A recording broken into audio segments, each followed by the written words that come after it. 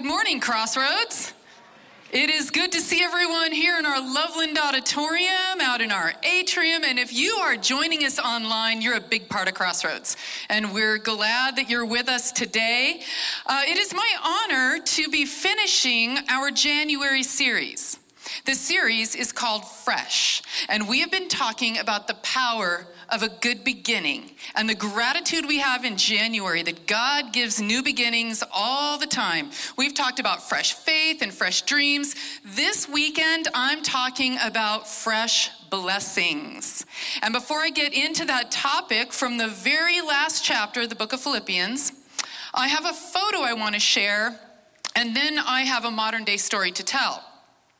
I was sorting through photos last week looking for a particular one that I never found, but I did run across this little gem.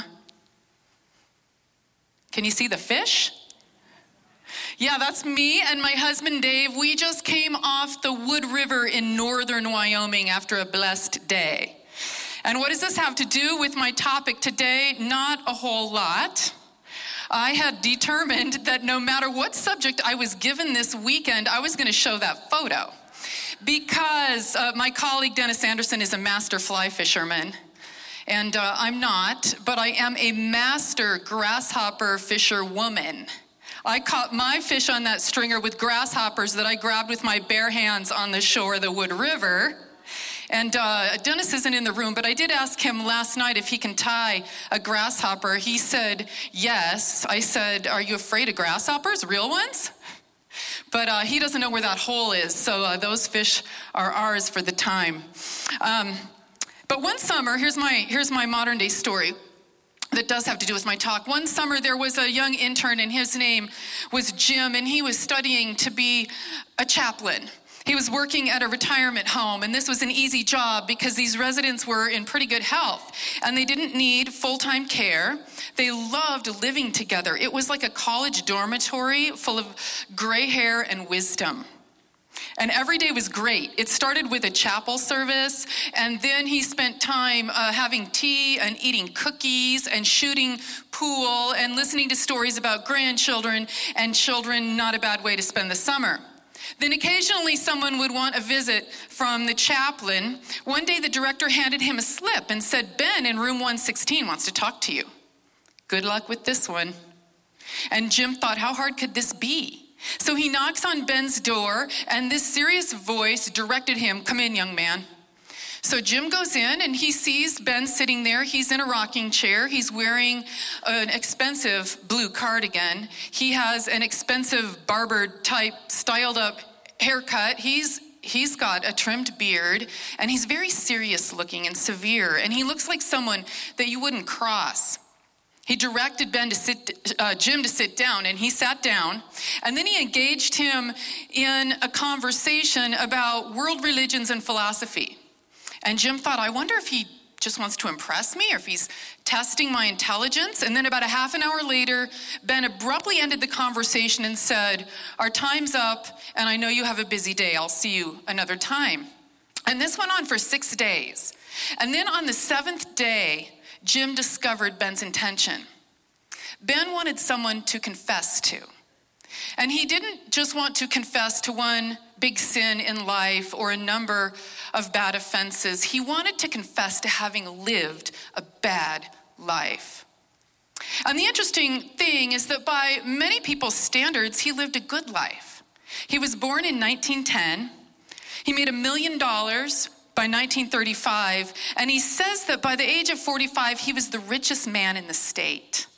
And politicians wanted to be his friend. He said, I lied, I cheated, and I stole. My motto is simple, take everything you can from whomever you can. And I had power over people too. 2,000 employees, everyone either looked up to me or they were afraid of me. I had 3 wives. Each one divorced me either because of neglect or because of an affair. And I have 1 daughter now in her 40s, and she doesn't speak to me. And Jim was stunned. He couldn't believe, looking at this grandfatherly figure, that one person would go through life making those kinds of selfish mistakes through the entire lifetime and never turn a corner or make a friend. And Ben said, I suppose that you could say I ruined my life because I have nothing. I sit here every day waiting to die. I only have bad memories. I cared about no one in life. No one cares about me. And you, young man, are all I have. Ben's story is extreme. It's a story of extreme selfishness and blindness and emptiness, of take and arriving at the end of life with nothing. And this is the opposite of the life of blessings that we're going to talk about today. We're going to look at the Apostle Paul's description of the blessed life, and then we're going to discover how he created this life and how we can too. By the way, this is the last passage of the last chapter of the book of Philippians, Philippians chapter 4. I'll read, and you can follow along on the screen or in your program notes or on your notes in the YouVersion app. I rejoice in the Lord greatly that now at last you have revived your concern for me. Indeed, you were concerned for me, but I had no opportunity to show it.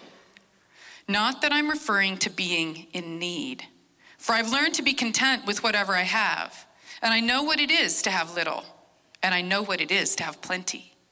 In any and all circumstances, I've learned the secret to being well fed and of going hungry, of having plenty and of being in need. I can do all things through him who strengthens me. In any case, it was kind of you to share in my distress. You Philippians indeed know that in the early days of the gospel, when I left Macedonia, no church shared with me in the matter of giving and receiving except you alone. For even when I was in Thessalonica, you sent me help for my needs more than once. Not that I seek the gift, but I seek the profit that accumulates to your account. I have been paid in full and have more than enough. I am fully satisfied now that I have received from Epaphroditus the gifts you sent, a fragrant offering, a sacrifice acceptable and pleasing to God. And my God will fully satisfy every need of yours, according to his riches in glory in Christ Jesus. To our God and Father be the glory forever and ever. Amen. And Paul has been through a lifetime of ups and downs, just like all of us. But right now, in this moment, at the time he's writing this thank you note, he is feeling blessed and filled up. Have you ever felt that kind of relief at the end of a long, hard stretch of life? We're in the middle of winter right now. It's not so bad here in Colorado, but think what it's like on the East Coast. The harsh winter starts in November, and then there is snow with rain on top of that, and more snow and more rain and gray skies. And then all of a sudden, midway through March, things change. The winds shift, the skies clear up, and one morning there's warmth in the air. When this happens to me on that first day that I get the spring feeling, I stand in my driveway and just take a deep breath, and I say, I smell dirt. You know what I mean? That smell of the earth warming up. It tells you that the tide has turned. And then the crocuses are just there overnight. And the daffodils, bright yellow lights coming out of them. The world's turned a corner. Spring has sprung. And how do you feel on a day like that? Happy, blessed. Well, Paul is in this position right now. His long, hard stretches, he's been in prison in Ephesus. He depends on colleagues and friends to take care of him. In their day, you got nothing in prison unless your friends brought it to you, or your family. They brought you your food. They brought you a blanket if you were cold. Otherwise, you didn't have those things. And so suddenly, an old friend from another region, Epaphroditus, shows up with a big financial gift and a warm blessing for the Apostle Paul. And Paul feels blessed. Because the truth is, and we're going to talk about a few truths about the blessed life. The first truth is that money can buy moments of happiness. It can. Paul's having one of these fantastic moments. And you know what it's like when spring comes after the long winter. You also know what it's like to receive a big check or a nice gift that you weren't expecting. Actually, I don't know if I know what that's like. I hear those stories. I know they're true. I'm not recalling one right now, but I am thinking about a person I know who's had this experience. It's Clark Griswold. Chevy Chase in Christmas Vacation, he's got a lot of worries. I mean, he's worried about his Christmas tree and whether he can get the right one. And he's worried about the lights working on his house. But what's his really big worry? His bonus check from work, is it going to come through? Because he put a deposit down on a swimming pool for the family, and he doesn't know if he's going to get it. And so when the bonus comes through, Clark and his whole family are happy. They're elated because money can buy moments of happiness. It can. But we all know these moments don't last. And that's a little side part of Paul's teaching here. He's saying, I don't want you to think I'm the sort of person that if the money hadn't come, I would grumble against God or feel like life was doing something bad to me. It's quite the opposite. I've been through years of up and downs, and I've learned one of life's most important lessons, and that's to be content in all circumstances. And that kind of spiritual strength is certainly a source of the blessed life, and it's a part of it. So verses 10 through 14 are a kind of summary that money can buy moments of happiness, that we don't have to crash when those moments are over. We can learn to live the whole spectrum of life with joy because the power of the Spirit is in us and Christ is giving us strength. It's good instruction for the blessed life. It's a summary. It's 101. But Paul's not going to stop there. He's going to go on into something fresh, a fresh teaching in this very last section. And you know how sometimes when you get to the end of the story, there's something that happens that just makes sense of the feeling and the message and the mood of the story the whole way along? It's like when the intern Jim discovered at the end of his time with Ben what this conversation was really all about. And Philippians ends like that. We finally understand why Paul's so grateful, why the book is so positive, why it's so full of joy, why he so much loves this particular group. It's not just that they sent him money. It's not even the virtue of contentment that he has learned in his life. It's something better. Look at verse 15. You Philippians indeed know that in the early days of the gospel, when I left Macedonia, no church shared with me in the matter of giving and receiving except you alone. And you could circle that phrase, giving and receiving. That's what we're going to talk about for a minute, because that's what powers the blessed life. It's this partnership of give and take that has blessed Paul and has produced this profit and this prosperity in this Philippian church. It's a kind of caring and generosity that has become a natural habit in their lives, and it goes way back to the beginning of their relationship. So the truth about partnerships and giving and receiving is, first of all, they're extremely rare. There's not much of it in our world. Paul writes in verse 15, in the early days of the gospel, he is referring to his work in Greece. He had previously been planting churches in Asia Minor, that's modern-day Turkey. And then he moved into Europe, which was brand new territory. If the gospel message could take root in Greece, it would really be something. There were no churches there. There was no Jewish religion, and the Greeks had given the world her greatest cultures. The Philippian church was the first church on Greek soil, and Paul started this church. They were also the first and only church to continue to support this pastor Paul as he moved out into other places in Europe and planted more churches. They sponsored him financially when he moved to Thessalonica. They continued the partnership when he moved into Corinth. These stories are told in Acts 16 and 17. And Paul's making a point for all of us that these partnerships of giving and receiving are very special. They're rare. They're also extremely powerful. That's the second part of the truth about giving and receiving. It is a powerful, powerful partnership. It is productive. It produces things. It's strong. Not everything is productive. Earlier in the book, Paul talks about worry, for example. He says, worry's not productive. It's a waste of time. It'll suck all the energy out of you. Try prayer instead. Now that'll produce some spiritual results. Prayer. Now he's talking about generosity, and he's teaching us how powerful that is. Produces blessing. Giving to someone else produces a profit that's larger than the gift itself. And so he states it in verse 17, not that I seek the gift, but I seek the profit that accumulates where? To your account. He is excited because he's anticipating a big blessing for his friends. He wants them to know he's not in the business for the money. And that was a problem in the early church. Preachers made false promises to collect big offerings. Aren't we glad that doesn't happen anymore?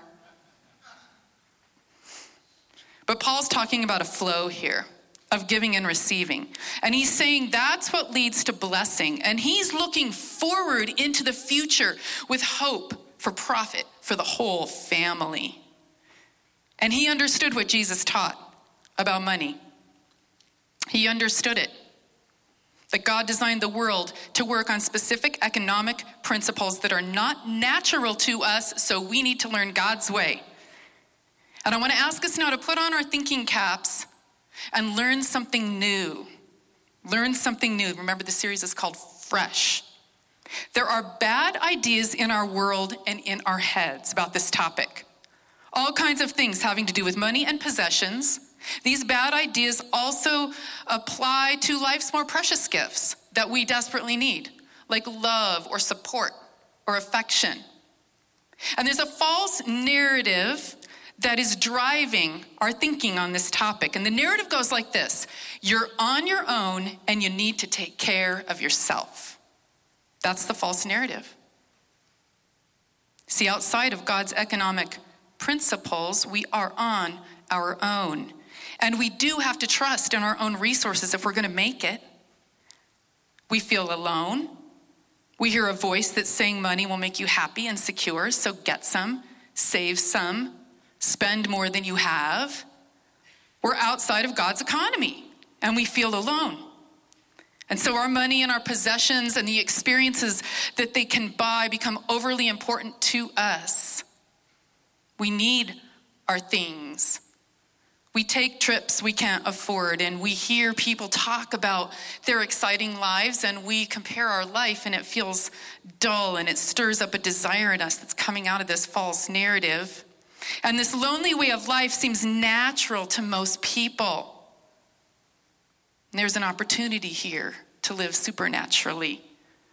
If you're able to grow out of looking after yourself and instead make giving and receiving your main economic habit, you will be different and extremely blessed. Giving and receiving are partners in the flow of God's blessing. God made the world, and it does not operate on the power of giving and taking and spending and saving. It operates on the power of sharing. And God moves money and material possessions and the best things in life through people. These things do not fall out of the sky to the undeserving. They do not fall out of the sky to the deserving. They come into your life through the power of the Holy Spirit as the Spirit inspires generosity in people. And Jesus sums it up perfectly. Matthew 6:38, give and it will be given to you. A good measure, pressed down, shaken together, running over, will be put into your lap. For the measure you give will be the measure you get back. Blessing flows through people. The word affluence comes from the Latin root that means to flow towards. We have another word related to money, currency. Sounds like the word current, like a river or a stream. One day, my husband Dave and I figured out how long it takes a cup full of runoff water to make its way from a glacier on the Continental Divide, 20 miles from where we are right now, to the Big Thompson River in the Fairgrounds Park. We figured that at peak runoff time in June, it probably takes that cup of water 12 hours to make that journey. Now, how long does it take that same cup of water to make its way all the way to the Gulf of Mexico and back into the atmosphere and back into a snowstorm that finds its way to the glaciers on the Continental Divide 20 miles from where we live? I have no idea. Didn't figure that one out. The flow of blessing in our lives is a God-made process. It's a natural process to God. It's an ordinary miracle to all of us, but we can be part of it. We can. And how few people decide to put their economic security in this miraculous process. Here's the last thing I want to say about the power of these partnerships. They're extremely doable. It's a shame that we don't make these habits a regular part of our life because we can. It's simple and you could start it up or rev it up in your life today. And here I want to get really practical. I'm going to give us 3 things that we can do starting today. Here's thing 1. Make a decision. Every time I come in contact with anyone, I will give them a gift. Now this is doable. Because these gifts don't have to be monetary and they don't have to be elaborate. It can be a prayer. It can be a smile. It can be a warm hello. These are all blessings. And so are chocolates and spa treatments and oil changes and gift cards. I mean, it can be anything. Financial giving is also extremely doable. We don't give it enough credit. God set this up very, very simply. Moses first taught it to the Israelites and said, every time that you come to worship, bring a proportion of what you earned and bring it and give it as an offering. That's how you practice generosity. And then Jesus agreed with this principle. He said, yes, you should tithe. Participate in proportionate giving that you bring to the place where you get your spiritual care and support. You should do that. And you should also do the more important kinds of giving as well. Matters of the heart, like forgiving and being generous with love and those kinds of things. And then the Apostle Paul sums it up to the Corinthians, saying on the first day of every week, set aside something that you earned and bring it when you come to worship. And the amount that you bring depends on how much the Lord has helped you earn. It is a compassionate rule of life that God set down thousands of years ago and continues to invite us to participate in. And if you've never tried it, I encourage you to do that. Okay, here's thing 2. Thing 2. Gratefully receive all the gifts life has to offer. Gratefully receive. This is very simple, but giving and receiving doesn't work without receivers. So we can't just be givers pushing stuff out into the kingdom of God. We also need to be open-hearted and soft and willing to receive and humble ourselves. Or just willing to be grateful in our attitudes and receive things from nature like sunshine and the gift of the pets in our home, those kinds of things. So we need to be good receivers and gratefully receive. That's thing 2. Thing 3 is to make it a habit to give and receive life's most precious blessings of love, appreciation, affection, and care. This is what Jesus was talking about when he said you should do the things that are even more important than tithing. We got to do both of these things. The best blessings are non-material. Sharing them is very doable. It's the sort of thing that Paul did when he wrote the 4-chapter thank you note to the Philippians. Where would we be without the verse, I can do all things through Christ who gives me strength? It's a gift that keeps on giving, right? Paul gave it. He took the time. Non-material, huge blessing to the world. If you're good at giving, thank you. You create blessing, and that is no small thing. We're all sitting and basking in it. And if you want to grow in the grace of giving, you can start the flow of giving today. What it really takes is a shift in our mindset from that false narrative to the truth, and in establishing some of these simple habits and making it part of the engine of our life. It takes some faith and some hope to change those narratives, but we can do it. And then God will fully supply every need of yours. That's the end of the chapter. That's the last truth I want to voice out, is God will fully supply your needs. And you may be saying, well, Katie, that is a nice theory, but how do I know? Is it really true? Will God really satisfy my material needs? My needs for life's most precious things that I'm so hungry for? I don't feel the Holy Spirit's strength in me. When I give, does a profit really accumulate to my account? Really? Where is it? Is this true? Well, all I know is what it takes to find out, and that's to give. That's to give. Start the flow of blessing. And then one day before long, I suspect you will have a fresh blessing flow into your life. And when that happens, then you can say with confidence, I know that's true, because it happened to me. This has happened in the life of a very important ministry friend and partner of mine. Her name is Linda Turkovich. I'm going to ask Linda to come out and join me here right now. I met Linda 4 years ago, and Linda said to me, Katie, I'm a retired children's pastor, and I want to help you in any way I can. And she began volunteering heroically at Crossroads. And I want Linda to share with us a bit of her faith story. Let's welcome Linda.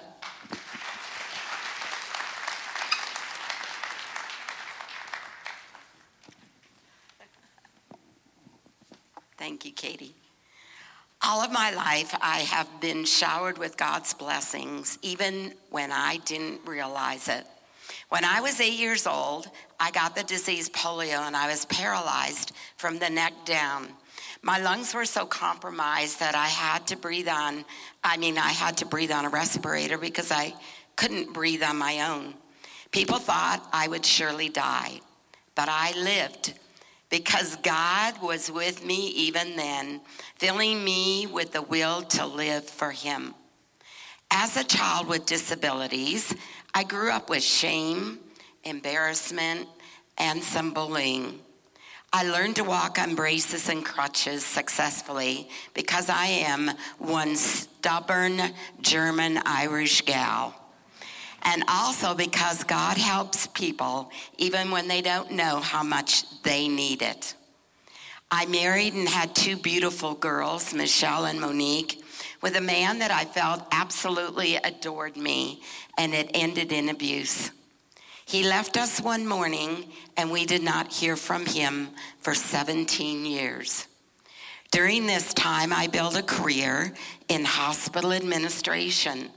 On the way home one evening from a medical meeting, while riding passenger in a car, I was not driving, we were struck by another vehicle directly on my side. Now I found myself back in the hospital again with more serious injuries, and I faced new physical challenges. During this time, God really blessed me with Christian brothers and sisters. They came alongside me, helped me get to work every day, and then they helped me take care of the girls. Then Jesus grabbed a hold of me. During a session at a women's conference, while I was put in the honeymoon suite all by myself by mistake. That's another whole story. But God knew as I surrendered my life to him that night that I needed to be alone with him. God took this stubborn German-Irish gal, and he helped her to see her need for a savior. I spent that first night in the honeymoon suite just singing the songs that I'd learned in Sunday school as a child and reading a Bible that I brought with me. I found John 3:16. And to this day, I read that verse with not my name inserted. For God so loved Linda. God was blessing me so much that I decided I wanted to share that blessing with others for the rest of my life. But how? Well, I went back to college, and this time in biblical studies, theology, and Christian education. I became the youth director at my church, and God blessed me with spiritual mentors. My pastor asked me one day, "Have you ever thought of working with children?" And he pointed out to me that my wheelchair was the same height as most of those children. He shared a dream with me that he had of a large group of children moving along the walkway at the church. You couldn't see their leader because she was leading them along in the middle of that throng in her wheelchair. Quite a visual. I felt called to children's ministry and spent 40 years serving together with Jesus and loving on his kids. Eventually, it was becoming unsafe for me to live alone, so my daughters staged an intervention, which led to me giving the church a year's notice and then heading off to Colorado to be with Michelle and Julia. I was trusting that God was going to bless me in this next adventure in my life. It was hard, and it wasn't what I thought it was going to be. I missed my family in Arizona. I missed my church family. And retire? Are you kidding me? Remember, I always wanted to serve the Lord for the rest of my life. So I started attending Crossroads Church with Michelle and Julia, this being their home church. And Pastor Katie invited me to come on staff to serve in children's ministry. I said yes. I was so hungry to serve. There was no way I was going to say no. I started on the children's team, and now God has me on a brand new adventure working with women, Karen's Support Ministries, Stephen's Ministry, and now a new ministry called Crescendo for seniors and retired people who want to be in community and want to bless others with our gifts. God keeps me proving that he is not finished with me yet. I have a life verse, Philippians 4:13. I can do all things through Christ who strengthens me. There are days when I'll tell you I wake up very tired in the morning and I'm not sure I can make it on my own strength from that bed to this wheelchair all by myself. So God and I have a long talk. We even giggle, and then lots of smiles, and we do it together, and we do just fine, just like we always have on our journey in this life together. Looking back over this journey, I know without a doubt that God has truly blessed me, even through all of these challenges. And through Christ, I can do all things, but we're not done yet. Thank you for listening to my story.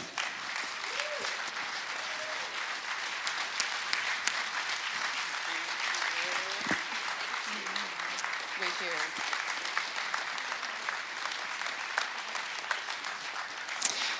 You can stay standing because I'm going to close this part of our worship right now, and we're going to pray together, and Linda will join me in praying for you. It is true that God moves blessings through people and between us in our lives. And then that's how God satisfies all of our needs. Do you have an unmet need today? Think about what that is. Perhaps it is a job or a home. Perhaps it is friendship or affection, appreciation. What about affirmation? Maybe you have been doing your level best at a ridiculously difficult task, and that's what you need in your life. What blessing do you really want Jesus to put into your lap now? Have that in mind, and then let's bow our heads and pray together. And you could say in your heart, God, starting today, I will give. I will give the gift of. And I encourage you to think about that thing that you need most, the place where you have an unsatisfied need. And make some kind of a commitment to God and just picture yourself giving that very thing away to someone else who needs it. You could say, God, I will give away unconditional love. I'll give away some respect. I'm going to share what I have financially. Maybe you need something serious like healing, and you could say, today, God, I dedicate my prayers for healing to someone who is sick. And then tomorrow, when you wake up and before you leave your house, just think about how you can apply the giving and the receiving on that very day and say, God, help me do it. Help me be a great giver. And God's saying, I will. And I will also satisfy all of your needs out of my riches because I love and care for you. Lord our God, thank you for satisfying our needs through generosity rather than earning and keeping and taking.